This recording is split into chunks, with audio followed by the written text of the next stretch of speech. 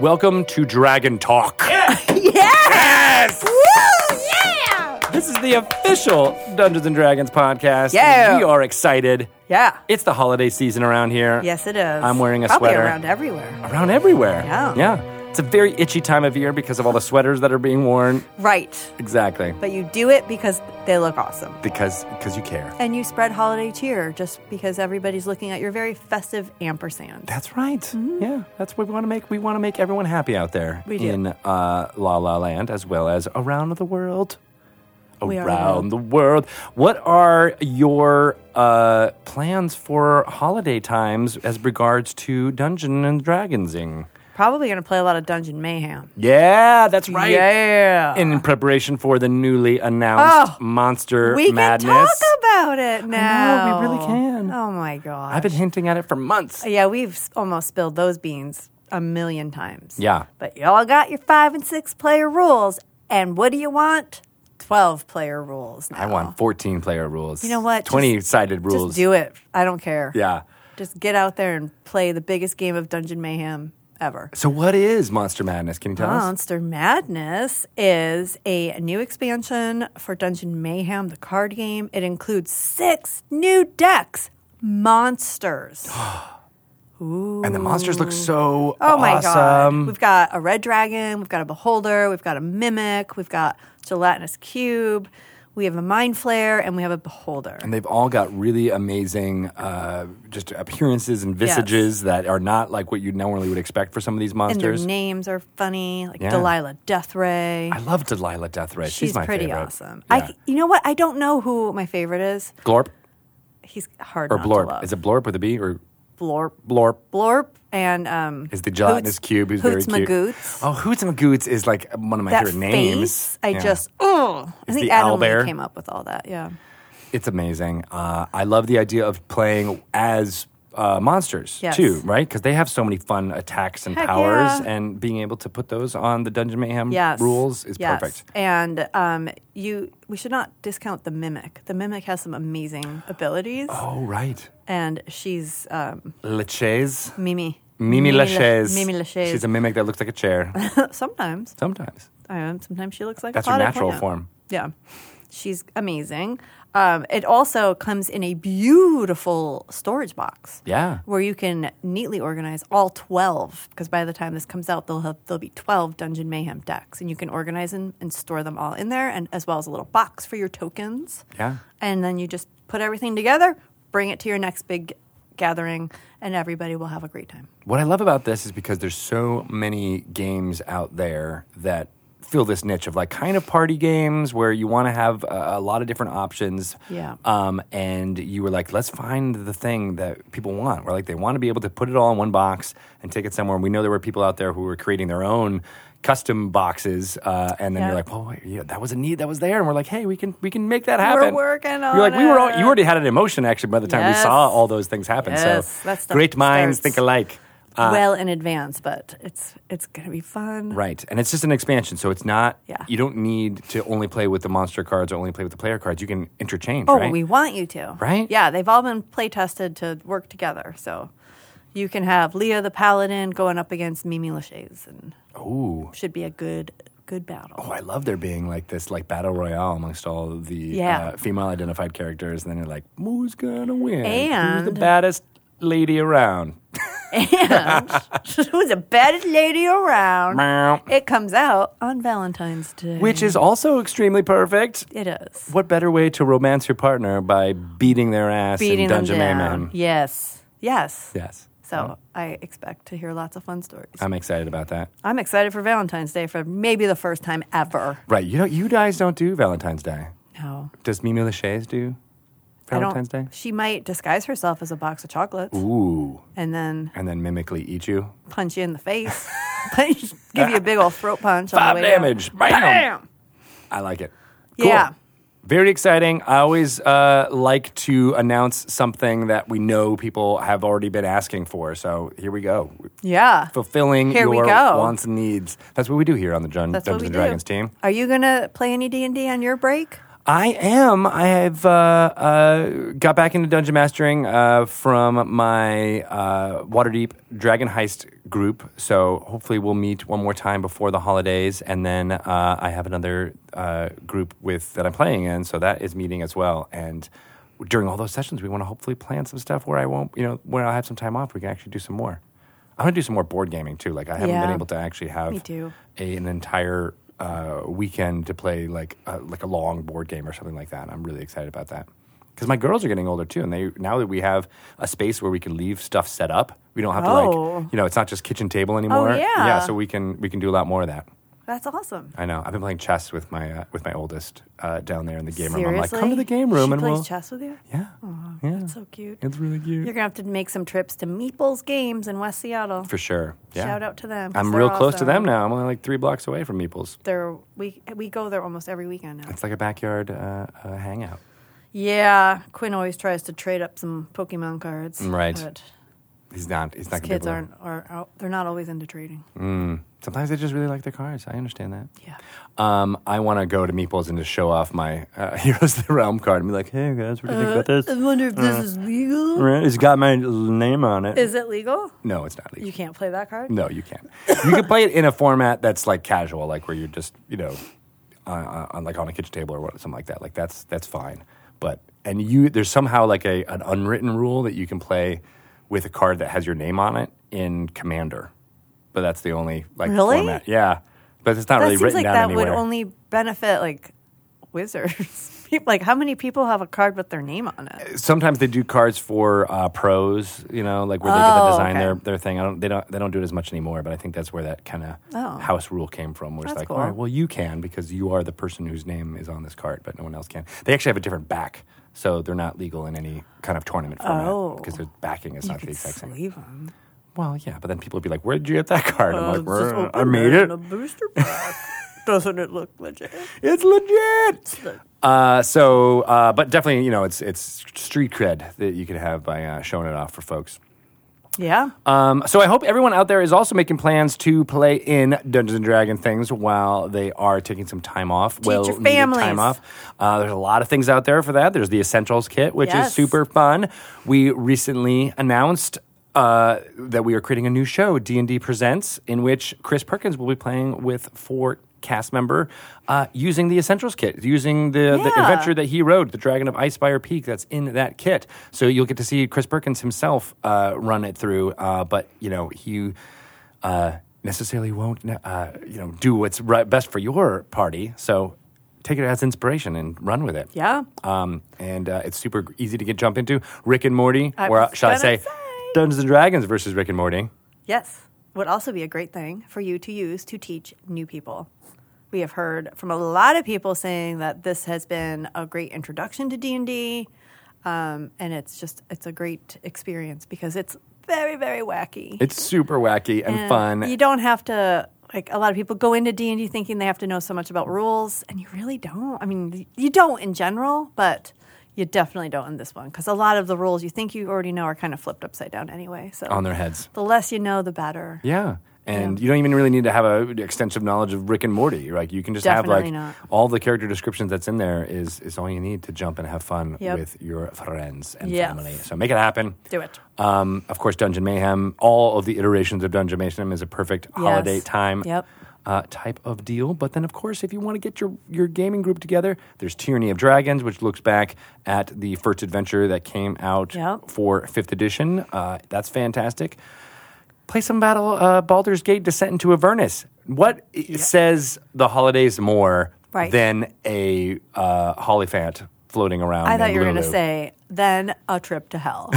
Because for a lot of people, probably it is like a big, hot, sweaty trip to hell. And then you're like, come on, Mom, come on, drunk uncle, let's play We're gonna play some D&D. Baldur's Gate. I think it would be funny. I don't know how this would work. If you just started, if you got through all your family encounters just by pretending you were playing D&D. Ooh. Like when Uncle asks you why aren't you dating anyone or whatever those annoying questions from the extended family would always be I don't know, something D&D. If you just treated every encounter as this is a D&D encounter, I will get through this. Well, who doesn't put on some type of roll or airs when they're dealing with that type of You stuff. should just have like a bunch of tables handy, and then Just start rolling your casually answers out? roll some dice on the table and be like, "Oh, Well, actually, I'm trying to discover the magic sword on the continent of Corvair. yes, Yes. Actually, I'm a warforged right now, Uncle. I was made as a weapon of war. that'll shut him up." Okay, Don't cross me. Yep. That's very exciting. Of course, we are going to talk more about holiday stuff in the next couple of episodes. We won't be taking too much of a time off here for Dragon Talk. I think we'll be having episodes coming out around the holidays here, just because we're banking in a bunch of interviews. But there might be 1 week in there where we might be a little bit dark. So just some heads up there. We'll be back. Dark. We've got lots of interviews lined up coming for January, and they're going to be super great. We won't leave you hanging. Won't leave you hanging too much, but we'll talk to you more about that next week. We have an amazing guest. Did we talk about that already? Jorge Gutierrez is a film director, animation director, and we can't wait to pick his brain. He's been a D&D fan for a long time. Are you a little nervous to talk to him? I am not, but now I am that you said that. I mean, I just feel like he's just like a real award-winning director. I know. It's going to be fun. But he plays D&D. But he plays D&D, and all D&D like, players have something to I know. Share about, right? And we've got that thing in common. Yeah. D&D. Speaking of, you had a shareable moment with Wes Schneider. I did. And so how was your How to DM segment going? I am really liking it. I have found some inspiration. There have been like definite things that I've always been very tentative about with DMing, as you know, because I talk about them a lot here. And then between Dan and Wes, they have said these very practical things that I'm like, oh, you're totally right. This next segment is about using players as assets. One of the things that I've always worried about was the players are going to know more than I am. Yeah. They're going to look dumb, and they're going to call me out, or they're just going to be bored. And he has some really good tips on how you can actually use them to help enhance the game and as a resource instead of being fearful that they're laughing at you behind your back or something. Nice. All right. Well, let's take a listen to Shelley's segment, How to DM, right now. Okay. And then we'll get to our guest.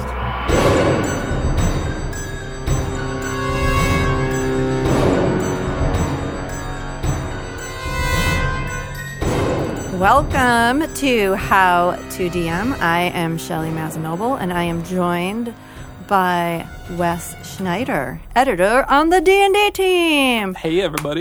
Woo! Yeah. Welcome back. You are my third. This is the third segment, but you're the second guest officially because you've actually come back for a second go-around. It's true. So thank you for doing that. I feel like we had a good connection last time. I feel like we did too. It was almost like we just never left. It was this just feels like seamless. Absolutely. So we have a great topic to discuss, something that we very briefly touched on in our last time talking about Session 0. Mm-hmm. This is using players as assets. Sometimes you get players in your group that know more than you do. Mm-hmm. And let me tell you, that is my biggest barrier to DMing because I'm scared of those players. I'm scared that they're going to call me out, that they're going to think I'm dumb, and they're not going to want to play my game. So turns out that is everybody's biggest barrier to being a DM. At some point, everybody assumes, I have this stack of textbook-size rule books. There is easily 500 years of lore about this game. I mean, Dungeons & Dragons has been played since the fall of Rome, so there's a ton to know. There's all of these rules. There's people that have been doing this for years and years and years and years. I just started. How could I possibly? Right. And I will disappoint them all if I don't know. And the D&D cops will come, and they will drag you to RPG jail. That is the biggest fear. I will not survive an RPG jail. Yeah, it's rough. Send it help. So yeah, the answer is just be good at everything forever, and you won't have any problems. Done. Thank you very much. Not Great a problem. session. But absolutely. I mean, there's so much to know with the rules. There's so much to know with how to run an effective game. DMing is a storytelling medium unlike anything else. So, like, it's mastered this art form that doesn't really exist anywhere else. There's a ton going on here. And on top of that, you are potentially playing with folks who have areas of expertise that are different than your own. Right. And a lot of onus either is legitimately put on DMs or is implied to be put on DMs, where it's like, as a DM, you must know all of the rules, and you must be the best improv person, and you must be a world builder, and you must know all of the lore, and so on and so forth. And all of that is 100% false. Oh, thank God. Because you weren't selling it there for a minute. Yeah, like, there are definitely folks who, like, really enjoy knowing all of the things and, like, getting really into, like, the setting trivia. And I can tell you on page 216 of the Dungeon Master's Guide is this one particular thing, and that is why I am right about this particular situation. Like, that's not necessary. It's fine. It's fine. But it's not necessary. It is 100% not necessary. So there's a couple of different things that you can do to counteract some of those, some of the feeling that the onus for doing everything is put on the DM. Oh, and by the way, as the DM, it's probably at your house, and hey, you got food, right? And like the space is decorated. I bought all the supplies. Yeah, I did everything. I bought the books and the minis, and you guys just showed up. Exactly. Must be nice to be a player. It really is. Vacation at my house. Mm-hmm. Great. So the easiest answer to this, before we even get into the players as assets part, is that you don't need to know everything. You don't need to know all the rules.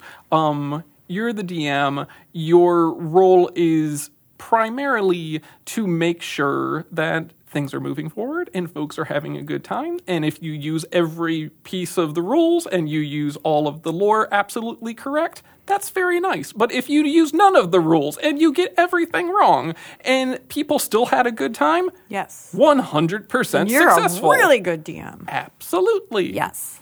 But there are situations where there will be folks who know every nuance of the Forgotten Realms, or who knows all of the rules. And in those cases, it can be particularly intimidating because then you as a DM potentially have the concern that at any moment you are going to have somebody at your table raise their hand and tut-tut in Sage Advice number 1412 in Dragon Magazine 3021, you will see that. It's like, I don't care. Like, yeah. How'd you end up at my table? Exactly.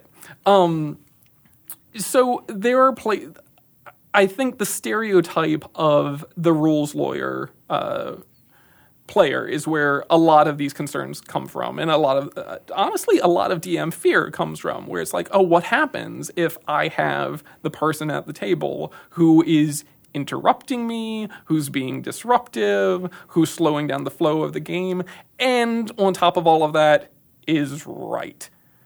That's the worst. That's the worst. There's a few different ways to handle this. One is with session zero conversations, which we talked about in our last conversation, where if at the outset you do have players who are disruptive, who are calling you out on elements of the rules at inopportune times, who are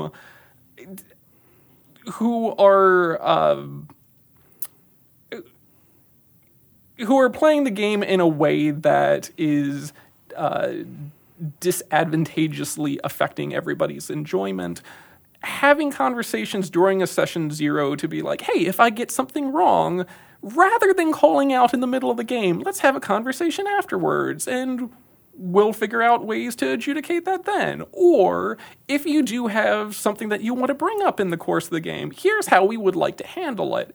Getting everybody on the same page about that sort of stuff during a session 0 is a proactive way to avoid having to deal with those issues in the middle of the game. Or even worse, not dealing with them and having them come up again and again and again and again to the point where it's affecting everybody's enjoyment of the game. Right.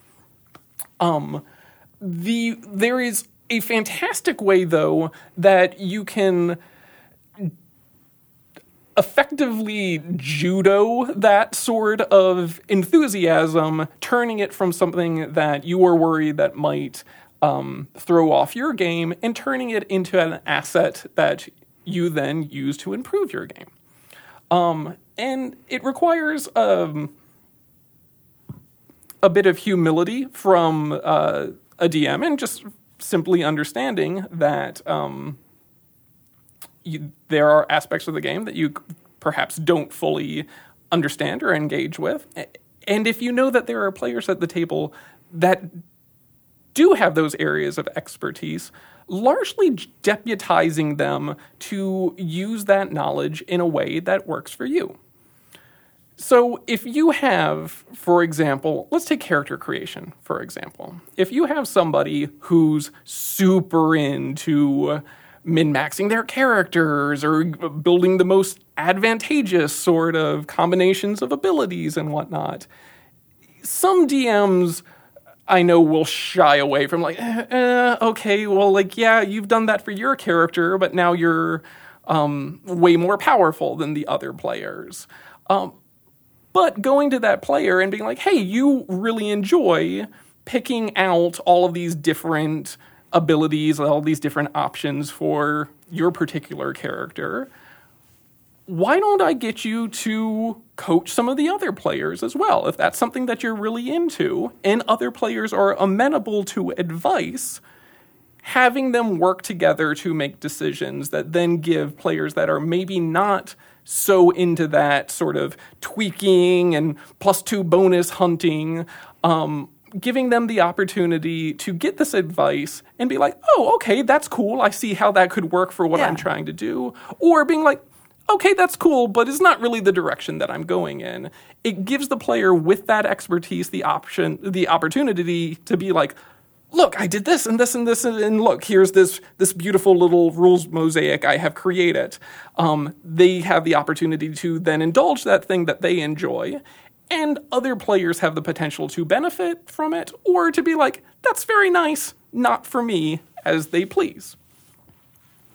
Yeah, okay, so giving them, making them feel essentially like the expert that they clearly want to be. Absolutely. Because it's a trivia thing to some extent. Some people really enjoy that.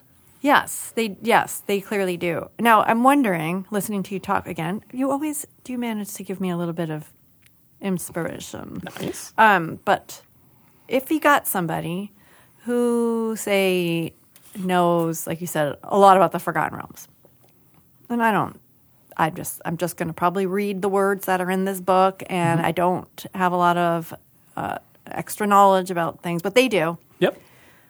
Could I then say, let's use that in the game for your character, and like anytime they come across something and they don't know what it is, I can like give them an advantage to like history rolls or something, or like absolutely just be like, okay, like because I don't know it either, and you clearly do, and it's probably stuff that like your character might know anyway. So we're just gonna always progress the game that way by having that player actually do some of the work for me. Absolutely. This is the sort of thing where the rules you get to reshape the rules to work for you and for your group. If you want to give them that sort of like, oh, you know everything what there is about Forgotten Realms stuff, I have given you this item or this artifact, or you're engaging with this thing, you know all about it. Here, you get a bonus, and on top of that, why don't you tell us all about it? Oh my gosh. That's totally something that you can do. You can also, you don't need to keep the strict lines between, all right, player characters sit on this side of the screen, dungeon masters sit on this side of the screen, never the twain shall meet. if you have a character who's like a lore master in your game, and you know that there's a player that knows everything what there is about the history of this place, well, then having them step out of their role as the player and give the hot 5-minute long talk on the history of this elven kingdom as an NPC because they know it. Oh my inside God. out, they can totally do that. As an NPC? Sure. Why not? Why not? Oh my gosh. Okay, and again, it could be something that comes up in session 0. Like, you are going to have this additional role in this campaign. Okay. Oh my gosh. As an NPC, of course. So I have always been of the belief that, like you said, like the DM's on one side of the screen and the players are on the other. Not necessarily adversarial, just that it is my job and my job only to like I'm not going to make them work for this. I want them to sit there and have fun and like do their part. And my part is like to know rule stuff and to know the plot and to know. But you're saying they can actually have a bigger role in that as long as it's upfront and I can use them to my advantage. Absolutely. This is mind-blowing. I always thought that we had to keep it kind of like the dinner party metaphor again. It would be, to me, it feels like, I'll come over to my house for dinner. Okay, yeah. Wes, I didn't have time to clean my bathroom, so can you go do that before? Yeah. It's not the same, though. It is totally not the same. Because, I mean, an RPG experience, like everybody, part of the thing that's so special about it is everybody at the table is the director, the cast, and the audience. Right. Like everybody has the opportunity to fulfill all of those parts. Certainly as the DM, there is always the feeling like, okay, maybe I'm a little bit more of the director, but there's no reason that you can't share that. There's also, if you do get into a situation where, say it turns out that you do have that player who's playing the lore master NPC who follows the party around and is like keeping their records or whatever have you. And you can go to them for, hey, lore master, tell us X, Y, and Z. And then you've got the player that expounds on that. As the DM, you have in the back of your head all of the different parts of the web, all the different connections, all the different plots that you're aiming for, and you know what's coming next. So even though you are building this campaign with everyone else, you have a different perspective. So if there is a point where the lore master or the rules lawyer character or whoever does something that you don't agree with or that would take the campaign in a direction you don't want to or whatever have you, the DM still has the opportunity, the ability to be like, you might be correct with your history of the Elven Kingdom as it's written, but that we're gonna take that part out. Like that doesn't really happen. You still get to make the call about what you do and what you don't want in your game. Right. So they're still getting their opportunity to like go on their history lesson about X, Y, or Z. But if you're like, ooh, all of that's 100 spot on, except for that last part.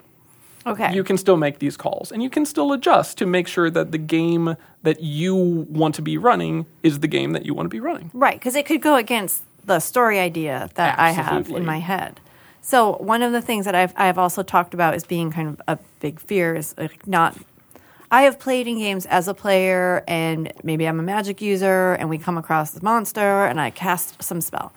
And everyone else at the table is like, this monster is like resistant to that. Like, why would you do that? And I'm like, why didn't me as the person, the player, did not know that? Mm-hmm. So it is possible as the DM that I will also not know those types of things, and a player might ask me, and I make them do some kind of skill check, and they succeed, and I still don't know the answer. Mm-hmm. I could maybe have armed one of the characters with like a really cool, like the monster manual, perhaps. Mm-hmm. You found this in your travels, and it's your book.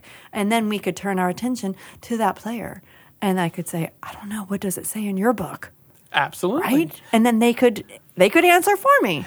So there's a few different interesting things there. Like, first of all, there's a word for stories where the adventurers, where the heroes like do the right thing like every single time. Those are called boring stories.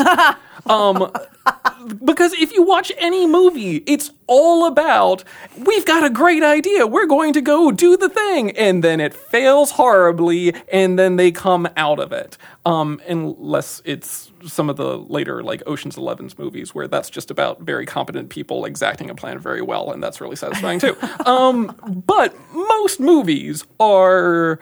and we're going to do a thing, and we're going to be competent, and then we fricked it, and now we've got to get out of the situation that we put ourselves in. Those are really interesting opportunities for stories, for narratives, and they might not be the most, like, crunchy numbers effective, but, like, it turns out you're probably, in most cases, not at a D&D table for, like, how can we most efficiently create the algebraic problem that gets us to the end of this series of challenges. But throwing in combat, in rulesy situations, either elements where it's like, if you want it in your game to be like, yes, it turns out that Mordenkainen's Manual of Monsters is a thing that you've got. Right. And I've just bumbled into the alliteration on that, but that's really satisfying. Yeah, that's good. Thank you. But if you want to say that somebody has that and that works for you as the DM and everybody at the table, fantastic. Yeah. Alternatively, if you just have that player at the table who's really into combat, this is a situation where, again, it's a good conversation to have during a session 0 or a previous conversation. If you've got a character, or if you've got a player who's constantly like, oh no, don't do that, do this. It's like, let's have the conversation up front about like how much you should be manipulating other people's turns or giving advice. Right. Yeah, that's a good question for the players. Hey, do you guys want advice? Mm-hmm. And when it's your turn, do you want to assume that, like, I don't know when this happens in combat, but if somebody's like, should I cast this? What should I do? Absolutely. Because sometimes I do. And sometimes I just want to do my own thing. And that's great. If you've got a player at the table who knows the rules insides and out, is all about, like, you know, tactical positioning or, like, knowing what the monsters do and whatnot, on your turn, you can certainly be like, I'm going to run up and I'm going to hit this thing because that's what my character would do and that makes all the sense in the world. And is it tactically advantageous? I do not care. But alternatively, if you're in a later situation where it's like, ooh, my character would know the clever thing to do here, I personally don't. Hey, buddy at the table who I know who's all about this, you got any suggestions? Right. And they're like, oh yeah, do this, then this, then this, then move over there, and that, and then use your rope, and da-da-da-da, and here you go. All right, yeah, my character does that thing. Yeah, what he said. That's great. Okay. That is, yeah, so that would be perfectly fine if you're willing to receive that type of feedback. Absolutely. And it's very often, you know, since D&D is so unlike most other games, we get trained to have that, you know, our character is our pawn. It is our piece. We are to an extent controlling this one thing. And even though the game is communal, it's still sort of our opportunity to control this thing. It's all on us. It does not need to be that way. Yes, you may have like the most control over this one character, this one piece, but the entire experience of role-playing is a collaborative one. So if you want to include other members of the group in that decision-making, by all means. So I was always sort of inclined to play, if I was going to DM, it should be with new players, because then they would not know what I don't know. Mm-hmm. I don't know anything yet. But now I'm sort of inclined to think I might want to have at least one experienced player there. Somebody, a very kind person on Twitter, and I wish I had the foresight to look up that person's name before this came up, but it just popped into my head. he said that he's playing with his son and his son's friends, and they're all relatively new. Yep. And he's a new dungeon master too. And what he does when he does not know like what to do, like what skill to have them roll against or roll for, he asks them. Yeah. Like as a group, like, what do you guys think it would be if he wants to like scale this wall here? Like, should that be athletic? What should that be? And then they all kind of vote on it together. Yeah. And I thought that is a really good idea because you're getting them more invested in rules. They're getting a little bit more experience with like how these skills kind of work. They're just having fun with it. Yes. And I thought, I guess there's nothing wrong with that. No. It's kind of like turning everything that I've always thought about DMing kind of on its head. Well, and it also makes it the group's game, not just the Dungeon Master's game. The more the different pieces of the game are shared among the group, the more it's all about all of us doing a thing and less about me sitting archly behind my DM screen. Flipping through books. Hang on. I'm going to figure out the exact right skill this is. Exactly. Just ask them. Yeah. Or just make it up.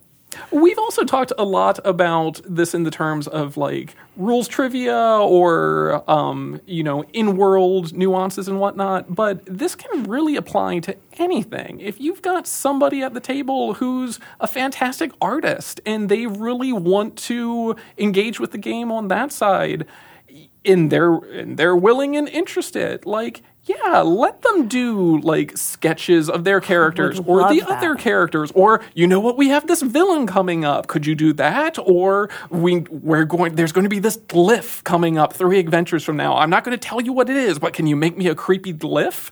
And if the player's into that and wants to engage in the game on that level, by all means, that's an incredible resource. That's an amazing resource. And this could be, like we talked about the host stuff earlier, but it's like if you've got somebody who is always looking for their excuse to cook something, have them cook stuff. And like it can either you can make that part of the adventure or have it be in world, or if that's just how they want to contribute to the group. Yeah. Great, fantastic. Anything that you can do to get folks using the skills and talents that they have, even beyond the table, to make the gaming experience better, to make it feel like they're still playing the game even when they're not at the table. Fantastic, go for it. Yeah, the more invested they are, then the better it is. Absolutely. Yeah, so another great thing to do at Session 0, I knew we would have more Session 0 stuff to cover, is to ask the players, are you interested in any particular aspect of this that you want to have, that you have a lot of information on, or you want to share that knowledge? We'll find a way to work it in. Absolutely. Okay, so last thing. What if, tell me if this tactic works. I've got people that know D&D really well, and I don't. Mm-hmm. And in my game, I start off and I say, so you're in Baldur's Gate. Yep. And this terrible magic has flooded the city, and everything you thought you knew about Baldur's Gate is wrong. Mm-hmm. Okay, so now they'll be like, no, this is true about Baldur's Gate. And maybe it is in the real world, but not in my game. Sure. I don't know the information anyway, so I'm just going to say, no, it's the magic. Everything's wrong and different now. Absolutely. Can I do that? Absolutely. Oh. I mean, the game is so much about telling your own stories, creating your own worlds. A lot of folks get caught up in the concept of world building as to create a world, I have to know everything about every corner of the globe, and I need to know like how many ferrets they are and what do the ferrets eat and how does that do that? Like that's too much. Even just creating a focal point of we're going to be in this town, we're going to be in the city, we're going to be in this small space, and we as a group are going to come up with every single nuance of this space, or we're going to fake it until we have something. Right. And as we need answers, either you as the DM or communally as a group, you'll come up with answers to it. That creates a setting that not just ends up feeling more nuanced, more robust than anything that an author might have put on a page about a place, but then is going to have you and the rest of the players feeling more invested in your setting because you've all had an element of creating it, and you're the only ones who know the answers for that place. And you might not even know that there were ferrets in your world. Absolutely. And that's okay. Yes, world building will definitely come up for sure, because that is something I think about often. But like the way that you're describing it, you know those I don't know what they're called, but you take the pencil and then you rub the pencil over the paper, but the paper is over like some kind of pattern, but you don't know what the pattern is until you use the pencil and it slowly emerges. Absolutely. So that's kind of like what this is. Absolutely. World building. And that doesn't need to be entirely the providence of the DM. If the DM wants to share that, or that's not particularly their thing, but there's other folks who want to use their imaginations to build that as well, then yeah, have no problem with like, all right, you guys are walking down the street, and to the left you see a vendor. Shelley, what sort of vendor is it? Oh, yes. And then just riff from there. Now, is that also something I should tell them at session 0? They'll be involved in the creation of this world? You absolutely can. Okay. Because there might be some players who are like, I don't know. Yeah. I don't know if I would say a fish vendor, but I don't know if there's fish in this world. Like, they might be intimidated. Absolutely. And that's the sort of thing where if you're having those conversations up front, then great. Like, note that in a session 0, have that be part of the discussion. Yeah. But it's also the sort of thing where as players are playing the game, they might see something that they were initially intimidated by, but then after they've seen the other players at the table do it a half dozen times, like, oh, yeah, I can do that too. And it's okay if you say a fish vendor, and I didn't know there were fish in this world, because now there are. But that's a story. Absolutely. Where'd they come from? And that's a great conversation for the DM. The DM can certainly it gets cut off if the DM is like, Shelley, there's no fish in this world. There's not even water near here. Not even one drop. But it's far more interesting to be like, there are fish, and you know what? You've never seen a fish before in your life. Yes. And then that turns into a whole thing. Or there's something really weird about these fish Absolutely. that you notice. You look closely. What do you see? Mm-hmm. Oh my God, we're DMing right now. We just did. We're building a world it's right that here. Easy. Oh, okay. So you have just lowered another barrier for me. Those intimidating players don't have to be intimidating. They are assets for you. You'll see it on like T-shirts and at conventions, but there's a tag line I've seen on buttons or whatever have you, which is just the GM is always right, or the DM is always right, which I feel like always implies that the DM knows everything and so on and so. It builds up this sort of intimidating factor of the DM, and also sets up this weird like us versus them narrative that's unnecessary. But another way to perceive that is if the DM says that it's okay, it's okay. So if the DM is saying like, yes, there are fish here, the DM is always right, and now it's up to them and the rest of the group to create an interesting story out of that. And if the DM said it's an athletics check and it should have been something else, I don't know, whatever else, acrobatics, then let it be. I use my intense knowledge of this type of geography to climb up this certain way, so it's actually an intelligence check. Great, fantastic, roll with it. Okay, I love it. Yay. Thank you. Of course. Once again, that was great. More greatness coming from you. If people want to say, hey, Wes, that was great. You are an inspiration. Where can they find you to tell you that? Probably the easiest way is on Twitter. You can find me at FWesSchneider. And you'll definitely see plenty more from me coming up in future D&D books. I am very excited about that. Thank you again. Maybe you'll be a third-time guest. Yeah, happy to come back whenever. Well, I'm happy to have you back. Cool. Thank you, everyone, for listening. How to Be a DM. Until next time. Bye. Bye.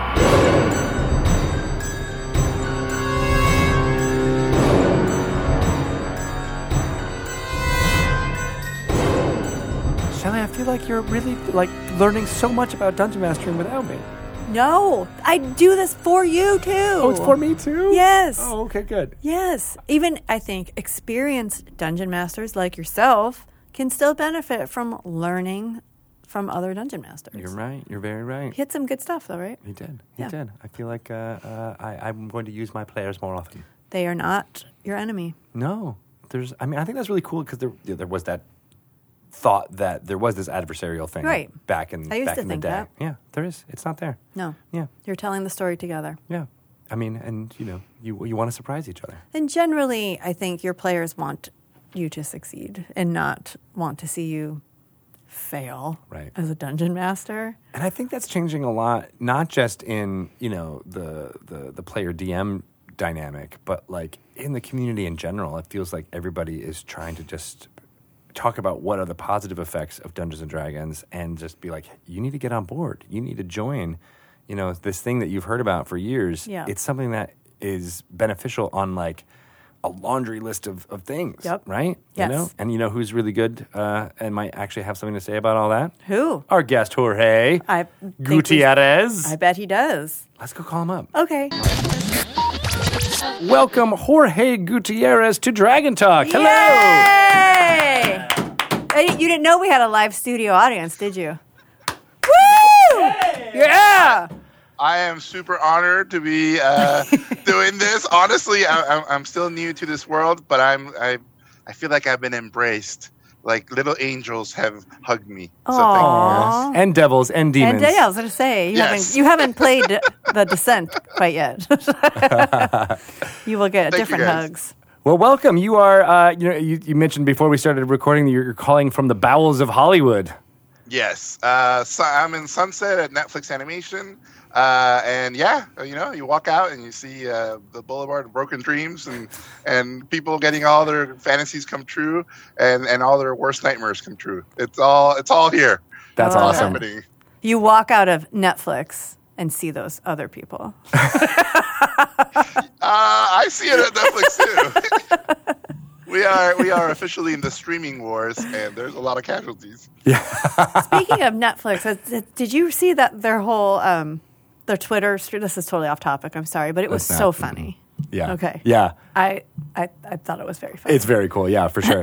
You're doing animation there, and that's been your background for the last couple of years. Has been, decades really doing animation, Yeah. right?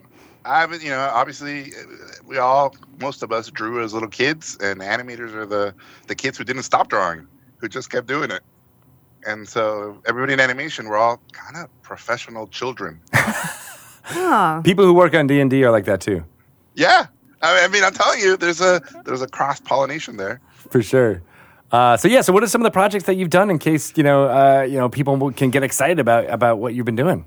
So the first big thing, my wife and I created a show called El Tigre: The Adventures of Manny Rivera that used to air on Nickelodeon. It won 7 Emmys and was canceled after 1 season. Oh. So we have the record of the most Emmys for a canceled show. Oh, and wow. then after that, I worked on a bunch of other things. And then in roughly early 2000s, I co-wrote and directed a movie called The Book of Life, which is a big Day of the Dead movie for 20th Century Fox. Guillermo del Toro was my producer on it. And then after that, I did a bunch of other things that didn't happen. And then I ended up here at Netflix Animation. And now, thanks to D&D, I'm basically doing my dream project. And when I pitched it, I basically said it's Lord of the Rings with brown people. And everybody laughed. And I was like, no, it really is. And then I told them, I love fantasy and I love Dungeons and Dragons. And I love this idea of people coming together on quests and doing these great journeys. But then I love that they're inner journeys too, because you're learning about each other and about yourselves. And so I want to spin the globe and go to Latin America and go to the ancient pre-Columbian sort of pre-conquest magical world of Mesoamerica. And so that's what I'm doing. I'm making this 4.5-hour movie that is about a warrior princess and these 3 legendary warriors who are going to go on a crazy quest through the underworld to kill the god of war. What? This is amazing. So it haven't announced the voice cast. It's a crazy voice cast, and it really is sort of all my love for Dungeons and Dragons all coming together. And there's only one place right now that seems to take these giant creative risks on creators, and Netflix said, if you think you can do this, we think you can do this, and that was it. That's awesome. That's amazing. Yeah. Sorry. Where are you in the process of working on this? So we finished writing them. We are currently started animation. We are doing the project with a studio in Toronto. So pre-production is being done here in LA. Production is being done over there. And we are going to be showing the whole thing, the whole 4.5 hour final version of Maya in summer of 2021. So we have a whole year of animation to do. Is that enough time? I don't know how long these things take, but... My brothers and sisters from Canada assure me it can be done. Okay. And so I think it's going to happen. All right. I mean, I know how long it takes to make a board game, and that would not be enough time. So I don't know if animation... I don't know if you guys can see, but there's like sweat. I know, right? It's like that GIF with the kid who's like sweating as you're talking to him. Yeah, like blood just went into my mustache. Are you doing any of the voices? Because you're a voice talent too, aren't you? Yeah. So I over the years, what happens in animation is a lot of us do the voices before the good actors and the fancy celebrities do the voices. So if you do a lot of these voices behind the scenes, at some point people go, well, you should just do the voice. And so that's kind of how I got into that. And so now I voice a character in any of my projects. And it helps production because I'm not a diva and I'm easy to get. and you're okay with doing retakes and after you rewrite it and do it again? Yeah. I'll make myself do 50 takes if I need to. I like that. How is your wife working on this project as well? Yeah, so I've been, my wife and I have been together since high school. I proposed marriage 2 weeks after I met her. You know how people say, when you know, you know? Yeah. I knew. And then the first time I met her, I was like I'm in my 40s, so we met in the early 90s at a punk rock concert in Tijuana. And I saw her, and I was in the mosh pit. And when I saw her, there was like light coming from behind her. And I saw like slow motion teeth flying in the air and bottles and knives. And I said, this is the girl of my dreams. God. When we got together, I pitched her this idea. We're going to be the Diego Rivera and the Frida Kahlo of cartoons. And I'm going to get super fat. And you're going to have a monkey. And it's going to be amazing. And she said no. But then 8 years later, we got married. And we always worked together. So you know how people warn you don't work with your spouse? We don't know. We've only worked with each other. And so any project we work on, she designs all the female characters. I design all the male characters. Oh. And then we just fight about story all the time. Really? Yeah, so we get to take it out on each other at work and leave all that. We're Mexican, so we like to fight. So we leave that at work. I like that through the cauldron or the crucible of the work, the passions of working on it, you end up creating something pretty awesome. I mean, it's got to go somewhere. Yeah. Right? I'm impressed that you can leave it behind when you go home. Yeah. I mean, that was a big thing for us. And, because we've been together so long, we grew up together. So we kind of formed each other as artists. And we're very passionate about what we do. But, yeah, if you take that stuff home and you take that stuff over the weekend, it can just fester in you. So we leave it at work. I love it. Is there a monkey involved? Did you? Yeah. It turns out I'm allergic. But yeah, I for years I was trying to figure out how to buy her a monkey. Allergic to monkeys? To fur. Okay. Yeah, and albino monkeys not so cool. Yeah. Like hairless monkeys. Yeah. Not, yeah. No.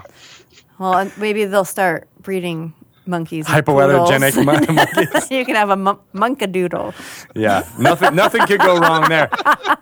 That sounds like a horror movie. That sounds like a potential cartoon right there. Oh, yeah. So you can have that one. I would like to option Adventures that of idea, Monkadoodle. When speaking of vocal talent, too, I don't know if, Shelley, you want to do your vocal. Other voices. That's,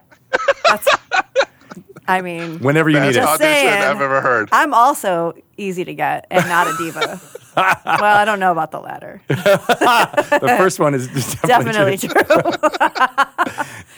But there are a lot of voice actors that also love D&D. So Oh yeah, I'm sure it's kind there's of crazy. a lot of crossover there. especially in LA. Yeah, Yes. we were just saying in LA, it's kind of become the new poker night, right? There's all these, different parts of our industry.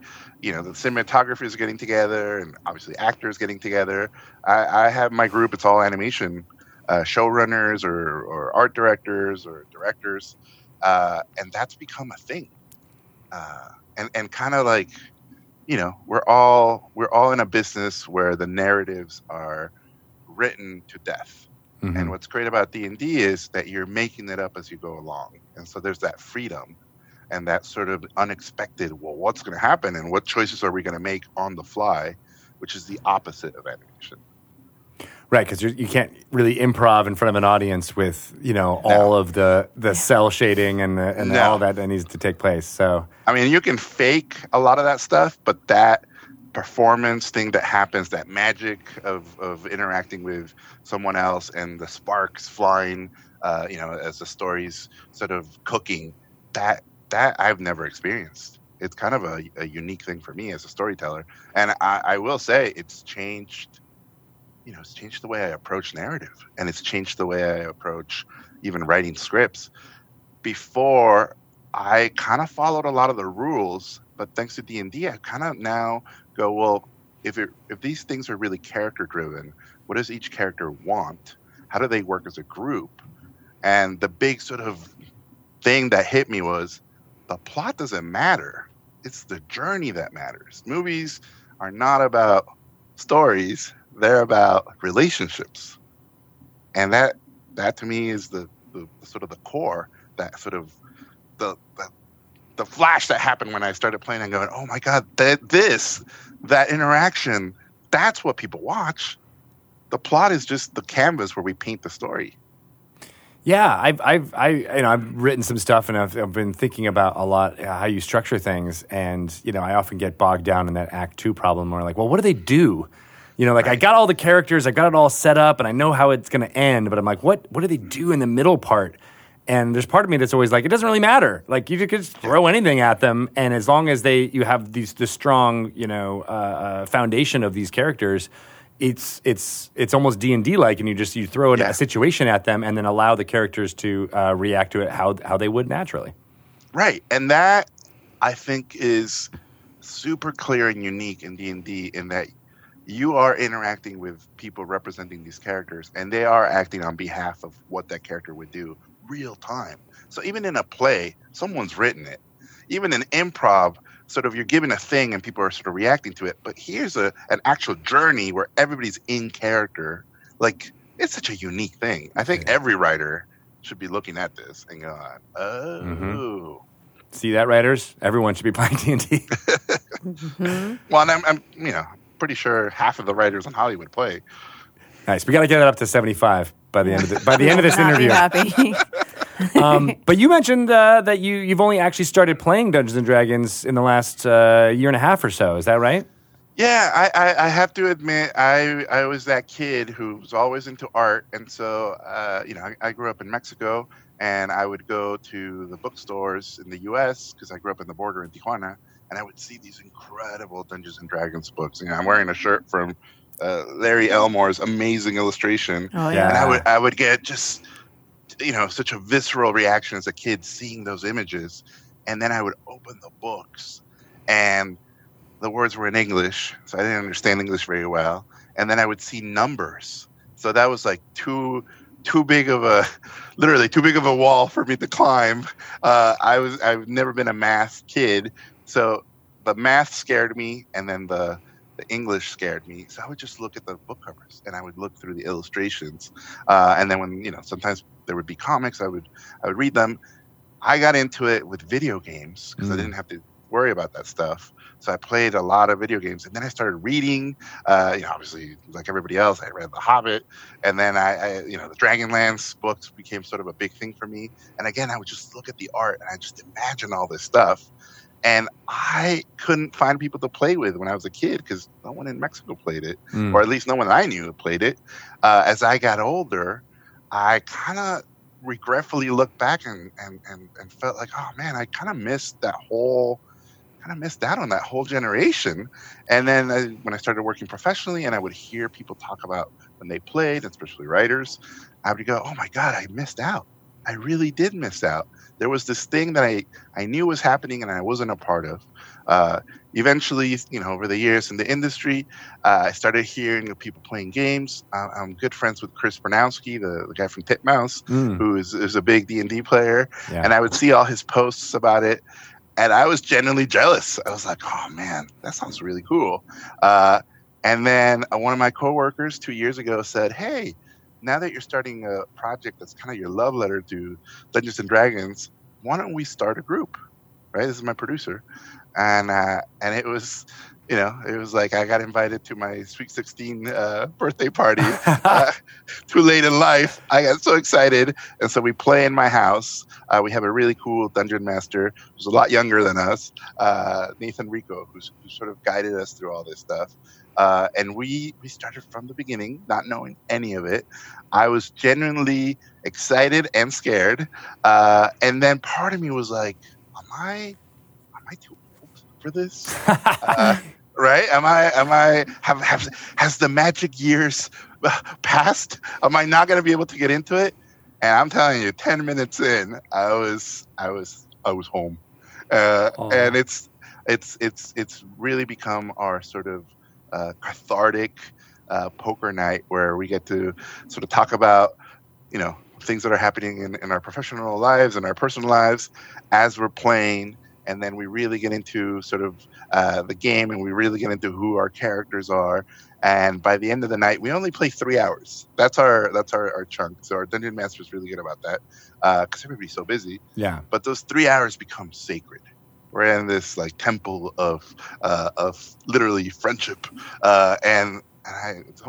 we only play every 2 weeks, and I crave it. It's such a great moment. Sort of get away from all the craziness of the world and go into this fantasy world where the choices you make affect things immediately. So what is first of all, are the other people in your group also new to D&D? Everybody in my group is new to D&D. Oh, so awesome. aside from the dungeon master, there's a guy who's an art director at Warner Brothers. There's a guy who's a director at Warner Brothers too. There's my producer who's here at Netflix, and myself. And we had never played. And so we're all new to it. Some of us did a lot more research than others. I was the worst one. I had done zero. I came in virginal and I said, teach me. I know nothing. And we all kind of picked it up in a way that felt really organic. And again, I have to thank the Dungeon Master for that. And he immediately realized what kind of players we were. And so one of the best things he does, and I don't even know if other Dungeon Masters do this, but at the end of every session, in the last 5 minutes, when we kind of finished or we're at a good stopping point, he kind of gives us a little bit of okay, guys, here's what you were supposed to do. Oh, all the things you missed. Here's all the here's how you made it harder on yourself. Here's all the clues. It gives you notes, basically. Yeah. And so it's like, it's always great to go, well, now at least we know what a seasoned, smart group would have done, because we're the bad news bears of Dungeons and Dragons. We kind of stumble our way through things. That's what makes it fun, though. That's pretty common, though. Yeah, I love that. Even for players who have played for years, they still kind of act that way. So, and the other thing that's happened is our characters have evolved. So like I'm a half orc gladiator, and so obviously early on I just wanted to fight everybody and I would just attack everything. But with time, I've grown wise, and I'm more. I know that violence won't solve everything, so now I've become like a monk gladiator, really, really holding back. And then when there's no choice, then I will fight. But I've become more philosophical. Is that your voice that you use for your character? Oh, yeah. Yeah. Yeah, pretty much. What's his name? Katuto. Katuto. I'm Katuto, son of Ka. So there's 5 A's in there. Of course. There should be a couple of apostrophes in there, too, just for good measure. I really hope that came because you didn't know what the name of your father was, and you're like, Ka. We'll just go with that. So obviously, I'm a storyteller, so I have a tragic backstory to my character. Orc dad, human mom, they fell in love. And then when the baby was born, because he was half orc, it killed the mother on birth. Oh, no. And so the dad was heartbroken by what had happened and left the baby. And so now I don't fit in both worlds, and I'm trying to repent for what I've done, and I'm trying to honor the memory of my mother. So that's my backstory. So it's kind of a tragic. Yeah. And so I became a gladiator to sort of take it out on mankind for what I've done, to punish myself. I love too that your journey over this campaign almost is like a microcosm of what it's like to start playing when you're young, to what you're playing, as an older adult, and it's general, but like a lot of people kind of go from what you're talking about, just hack and slash and beating up monsters, to like going like, okay, we're going to explore some themes and some things that are a little bit harder to just deal with combat, and you're doing that over the course of 12 months. Yeah, I mean it's kind of crazy. Like I find myself literally in the real world, literally going, wait, hold on, before I say anything, let me look at what's happening. Let me really read the room, and so I'm even using it. In work things where I'm starting to sort of in my head approach things very differently and sort of go, oh well, this guy's a chaos guy, and this guy's he means good, but he's kind of neutral about it. Like I'm starting to it started to come into my world. You're like, well, wait a second, I'm not sure who's right, so let's just roll a 20-sided die. Yeah, kind of. That's I love funny. it. It's what we were kind of talking about in the intro, was using how you can use D&D just in your everyday life. Yeah. Just to get through things. Yeah, we were talking about as far as like going to like the holidays holiday with your dinners. family, and you can kind of choose a role that you're going to play if it's going to be a difficult time. You're like, I'm going to be this person right now. Yeah, or use the tables to like answer all those really annoying questions about your personal life. So when are you getting married? Oh, hang on. Hold on. Yeah. When the 9 hells freeze over. Okay, good. You'll be there. That's awesome. I'm curious how you guys handled the creation of your characters. Because you didn't use pre-gens, obviously.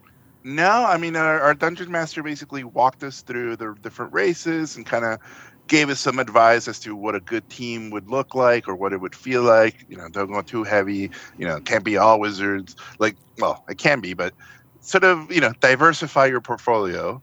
And so we just all talked at the same time of what we wanted to do, and then we kind of created it in a room. We just did it together. That is a good dungeon master. Yeah. Yeah. What was his name again? Nathan Rico. Nathan Rico, shout out to you. You're a good DM. And I'm sure he's watching. So you hadn't done any research before, like about what type of character you thought you might want to play? You just were learning about as he was explaining to you, like, this is my path.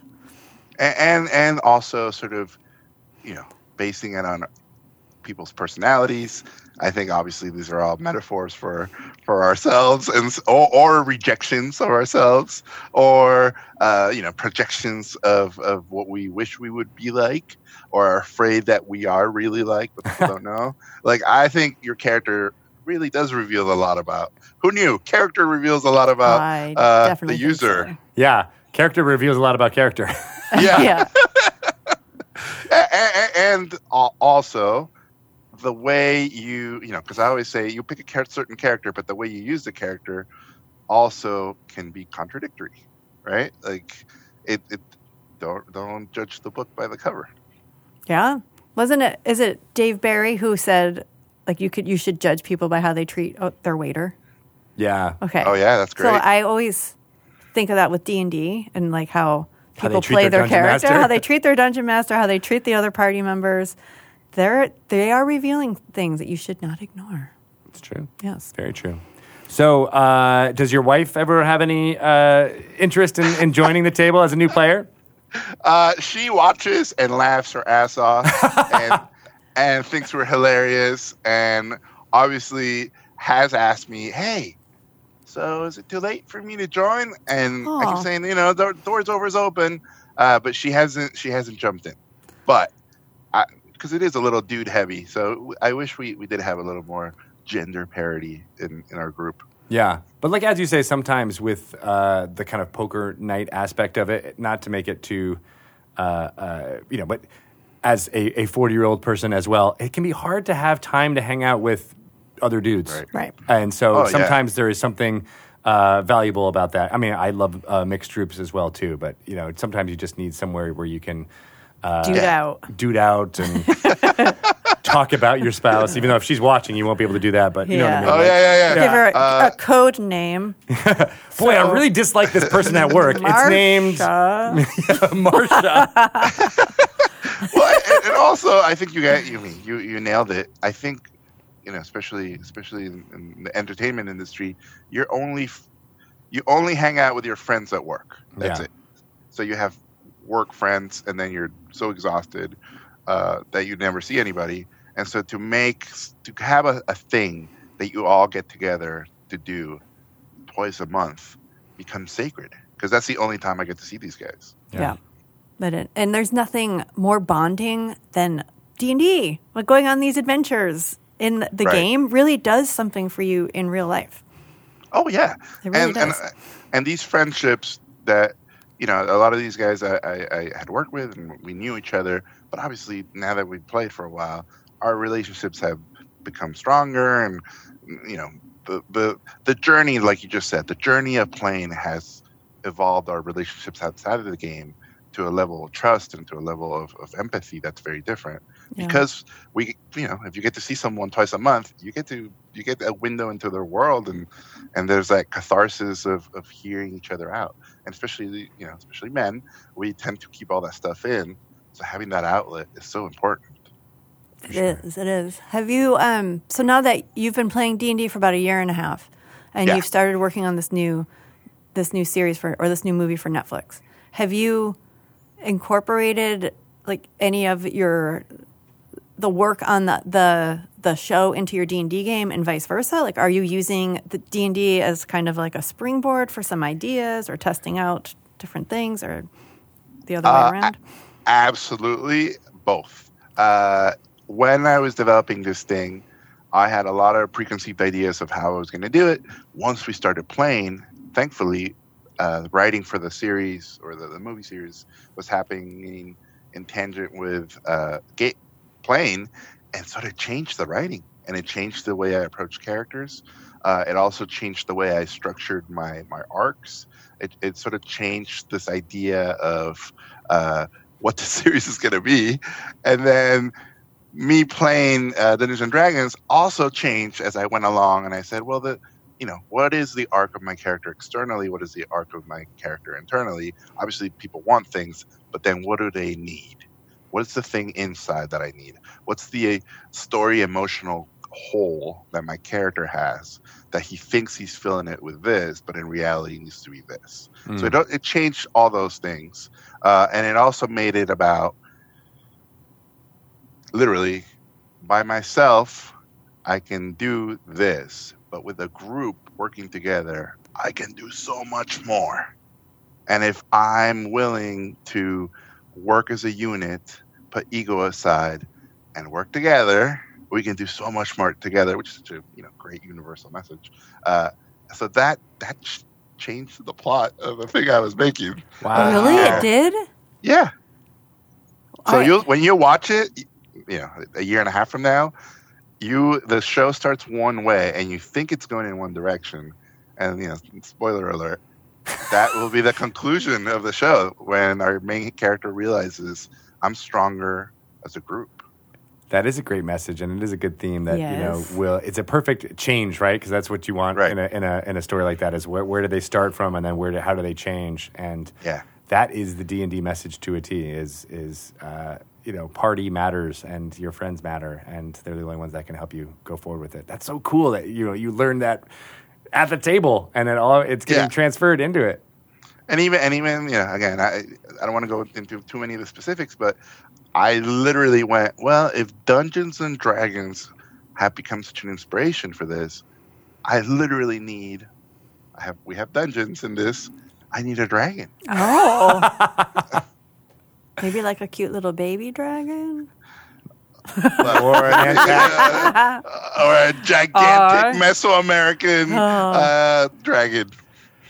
Yeah, so I'm excited about because there was so much, as you were mentioning, the art drew a lot of people into Dungeons and Dragons early on, and there's a lot of imagery that's pulled from Mesoamerican myth, like the Coatl and Quetzalcoatl. Yeah, and I've always been like really fascinated with it. And there was even the Meztica setting that was more directly inspired by that.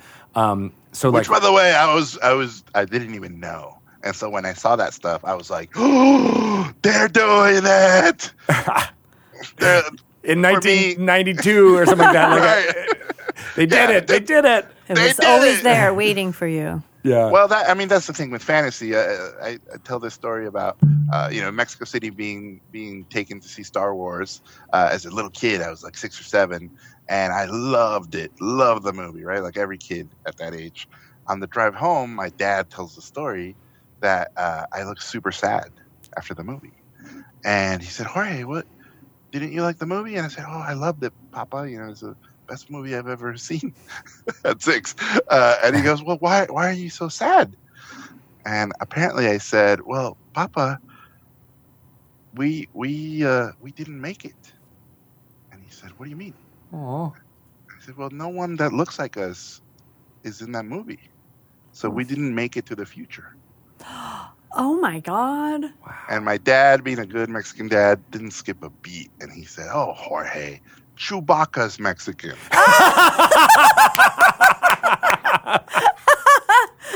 Right? So from that point forward in my life, I've always loved, fantasy and sci-fi. But there weren't a lot of Latino characters and a lot of people that look like me. So it was one of those things where as you're growing up and you love all this stuff and no one looks like you kind of start to feel like, well, maybe I'm not supposed to like this stuff because it wasn't made for me. Yeah. And I'm not a part of it. So that was a thing, when I saw the Mesoamerican inspired world, again, in my 40s, and I'm going, oh my God, look how woke Dungeons and Dragons was back in the 90s. Yeah. I know. I mean, and then you bring up such a great point about what we've been doing here for D&D 5th edition is to try to show as much people from all different backgrounds as heroes and heroines, right, and all the non-binary things in between, because exactly right. Like if people aren't seeing themselves in the artwork that's in our books or in the live streams or frankly in interviews with amazing creators who look like them. The message is that there is something in Dungeons and Dragons for every single person out there, and we've been trying really hard to make that happen. And I love that you're picking up on that. Well, and especially since it's fantasy, right? Like the thing I'm working on, it's very much inspired by Mesoamerican myths and folklore. And what I found when I read all that stuff was, again, this is 2,000 years old stuff. It's super sexist. It's women tend to be the prize or the object that you get when you do a quest, or the witch or the not very woke to our times. And you go, wait a second, this is all myths. They're all mythology. This is all made up. So if I'm going to do something, I'm going to hack mythology, and I'm going to go into that mythology, and I'm going to do my version of it. And I couldn't find an amazing female hero in any of those myths. So I said, well, I'm just going to make mine. All these stories are made up anyways. So nothing should hold us back from telling those things in fantasy. And we can write any story. So why not open it up? For sure. For sure. So you think you'd ever tried being a dungeon master? I think it was too hard. I think it's too hard. Maybe I in a don't year and know. a half after this Yeah. project is done. I mean, you kind of are the DM of your real life. That's true. I think about that all the time. And then I have a 10-year-old, and I'm like, oh my God, I'm his DM. for life. Yeah, DM for life. DM for life. They don't always listen, but And you can't railroad them. Yeah. You can't make the decisions for them all the time. Nope. you could lie about your roles though, and be like, "Oh, sorry, you got to stay home tonight." The dice don't lie. Actually, it says here you have to do your homework or Right. you lose this. So did you say you have a 10-year-old son? Yeah. So my 10-year-old son watches us play. He's obviously showing a lot more interest. In the beginning, he saw these guys throwing dice and writing stuff down. He was like, "What are you guys? What is this?" Obviously from a different sort of more video game world. So he's slowly getting into it and watching. And so I feel like there's probably a connection coming between me and him about this stuff. Oh, and that would be I'm really excited. cool. I mean, we have the Essentials kit out there that allows you to play kind of one-on-one sessions. So cool. that might be an easy way for you to have spend some time with your son, but then also learn the ropes of dungeon mastering without a lot of stakes involved, right? Oh yeah. Yeah. And I'm a ham. I love doing the voices and doing all that crazy Yeah. stuff. So I think I could make it really fun for him. You know what's And cool your about wife, the? too. I mean, just the video game background kind of would really help with the way the Essentials kit adventure is set up, because you basically have a job board in the beginning, and it's here's it's very much like a Skyrim or Dragon Age Inquisition or something like that, where you're just oh yeah, here's the things I got to do. All right, and then we can knock them out, and then slowly it develops more into the open-ended nature of Dungeons and Dragons. But it starts out in a framework that should be really familiar to anybody who's ever played a CRPG.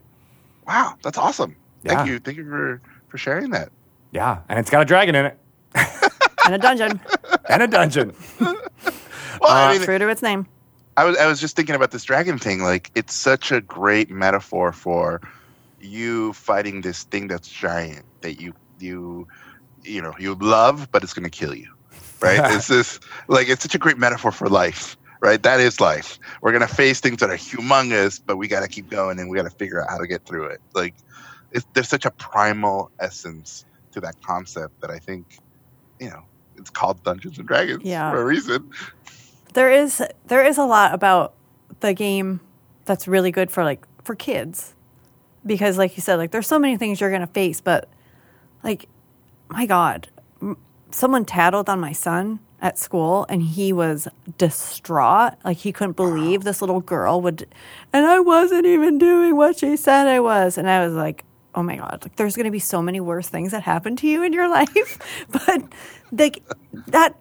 when you play D&D, you do sometimes, you get used to you failed. You tried something and you failed, right. and you move on from that. Mm-hmm. Or things happen to you, you could lose your character. It could happen. Right. Or, just things. And it's it's a safe, supportive setting to start having them feel what that feels like. Or even betrayal, right? How many, that's such a great storytelling, trope to use, but that's some of the emotions that he was going through right? And you're all right, well, if you could work those out, or at least experience them in a way that's in this safe, fake narrative environment that you're doing, it'd be giving them a lot of tools. He's going to have to start playing. It's for his own good. For his own good, so he can for learn. his own good. Some learn. So just switching gears a little bit. Yeah. I'm curious, because this is something I probably won't know ever. What is it like when you find out you've been nominated for a Golden Globe Award? Oh my God. How do you find out, first of all? So I got the phone call.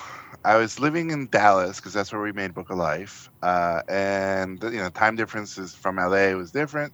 So it was 5 a.m. I get the phone call.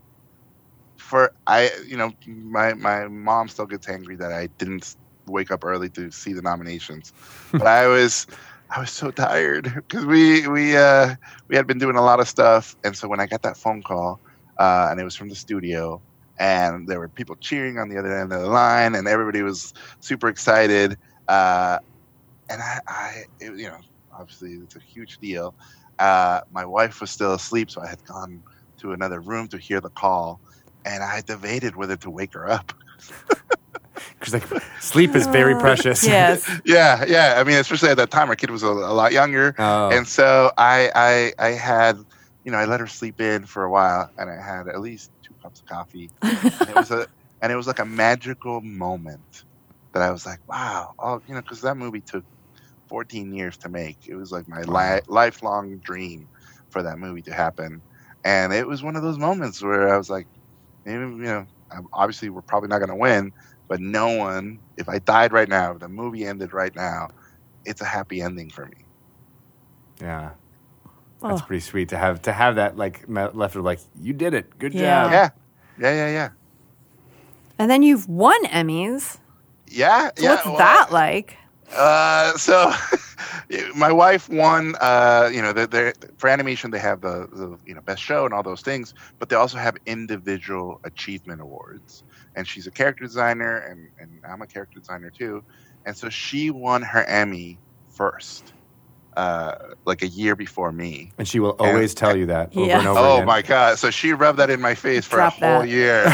And like literally the Emmy in your face. She's like, nah.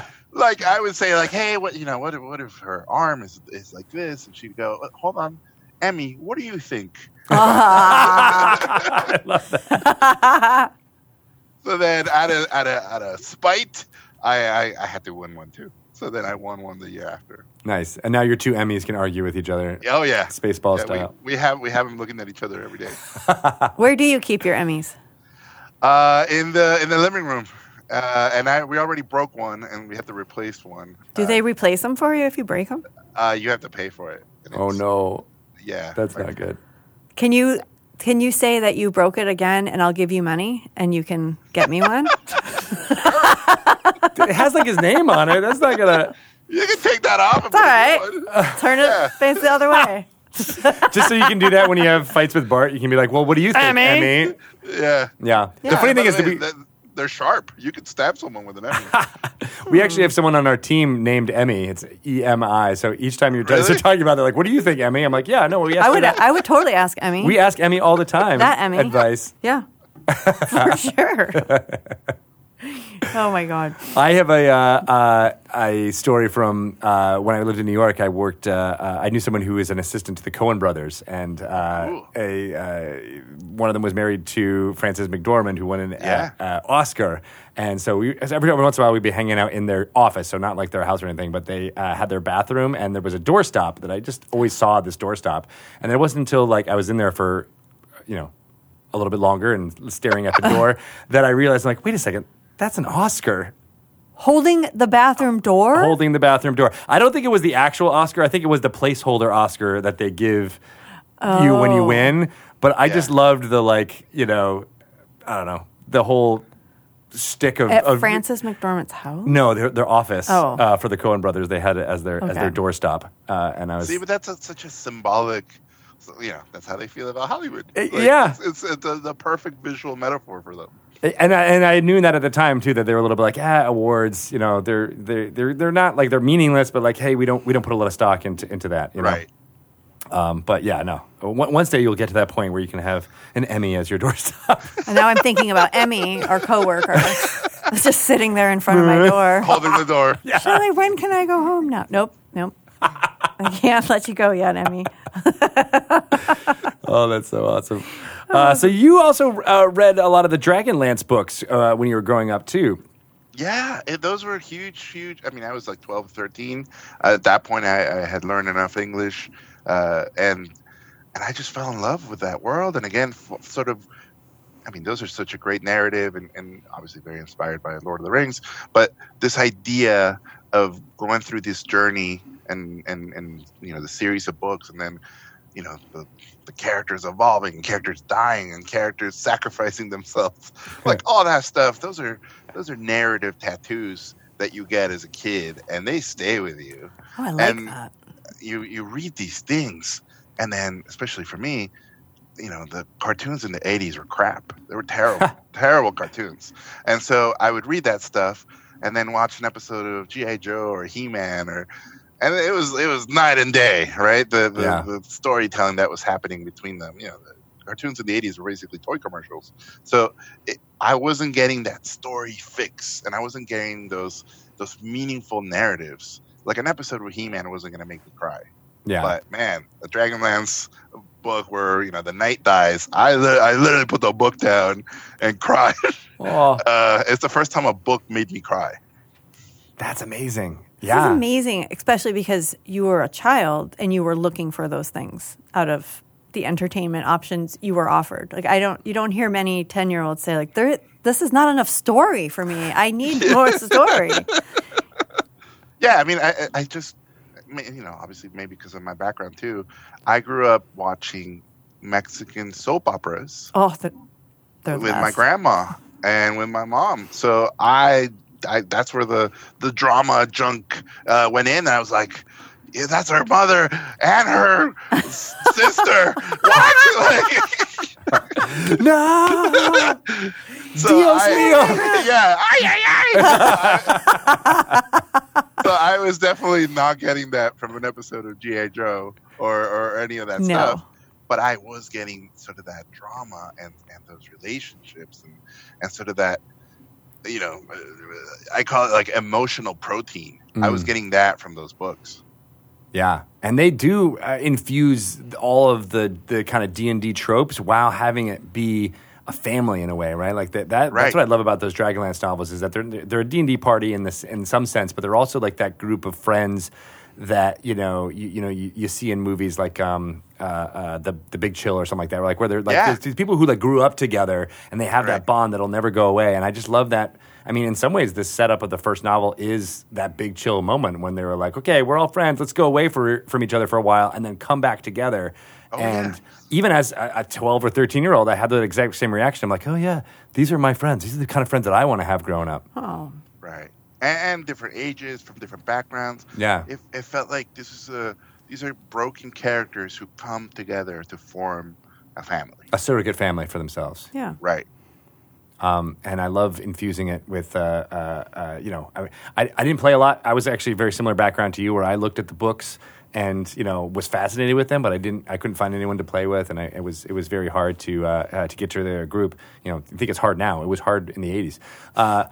But that satisfied my desire to get more D&D in my life was to read those books and to feel like that's what a fireball would do and like that's what dragons act like.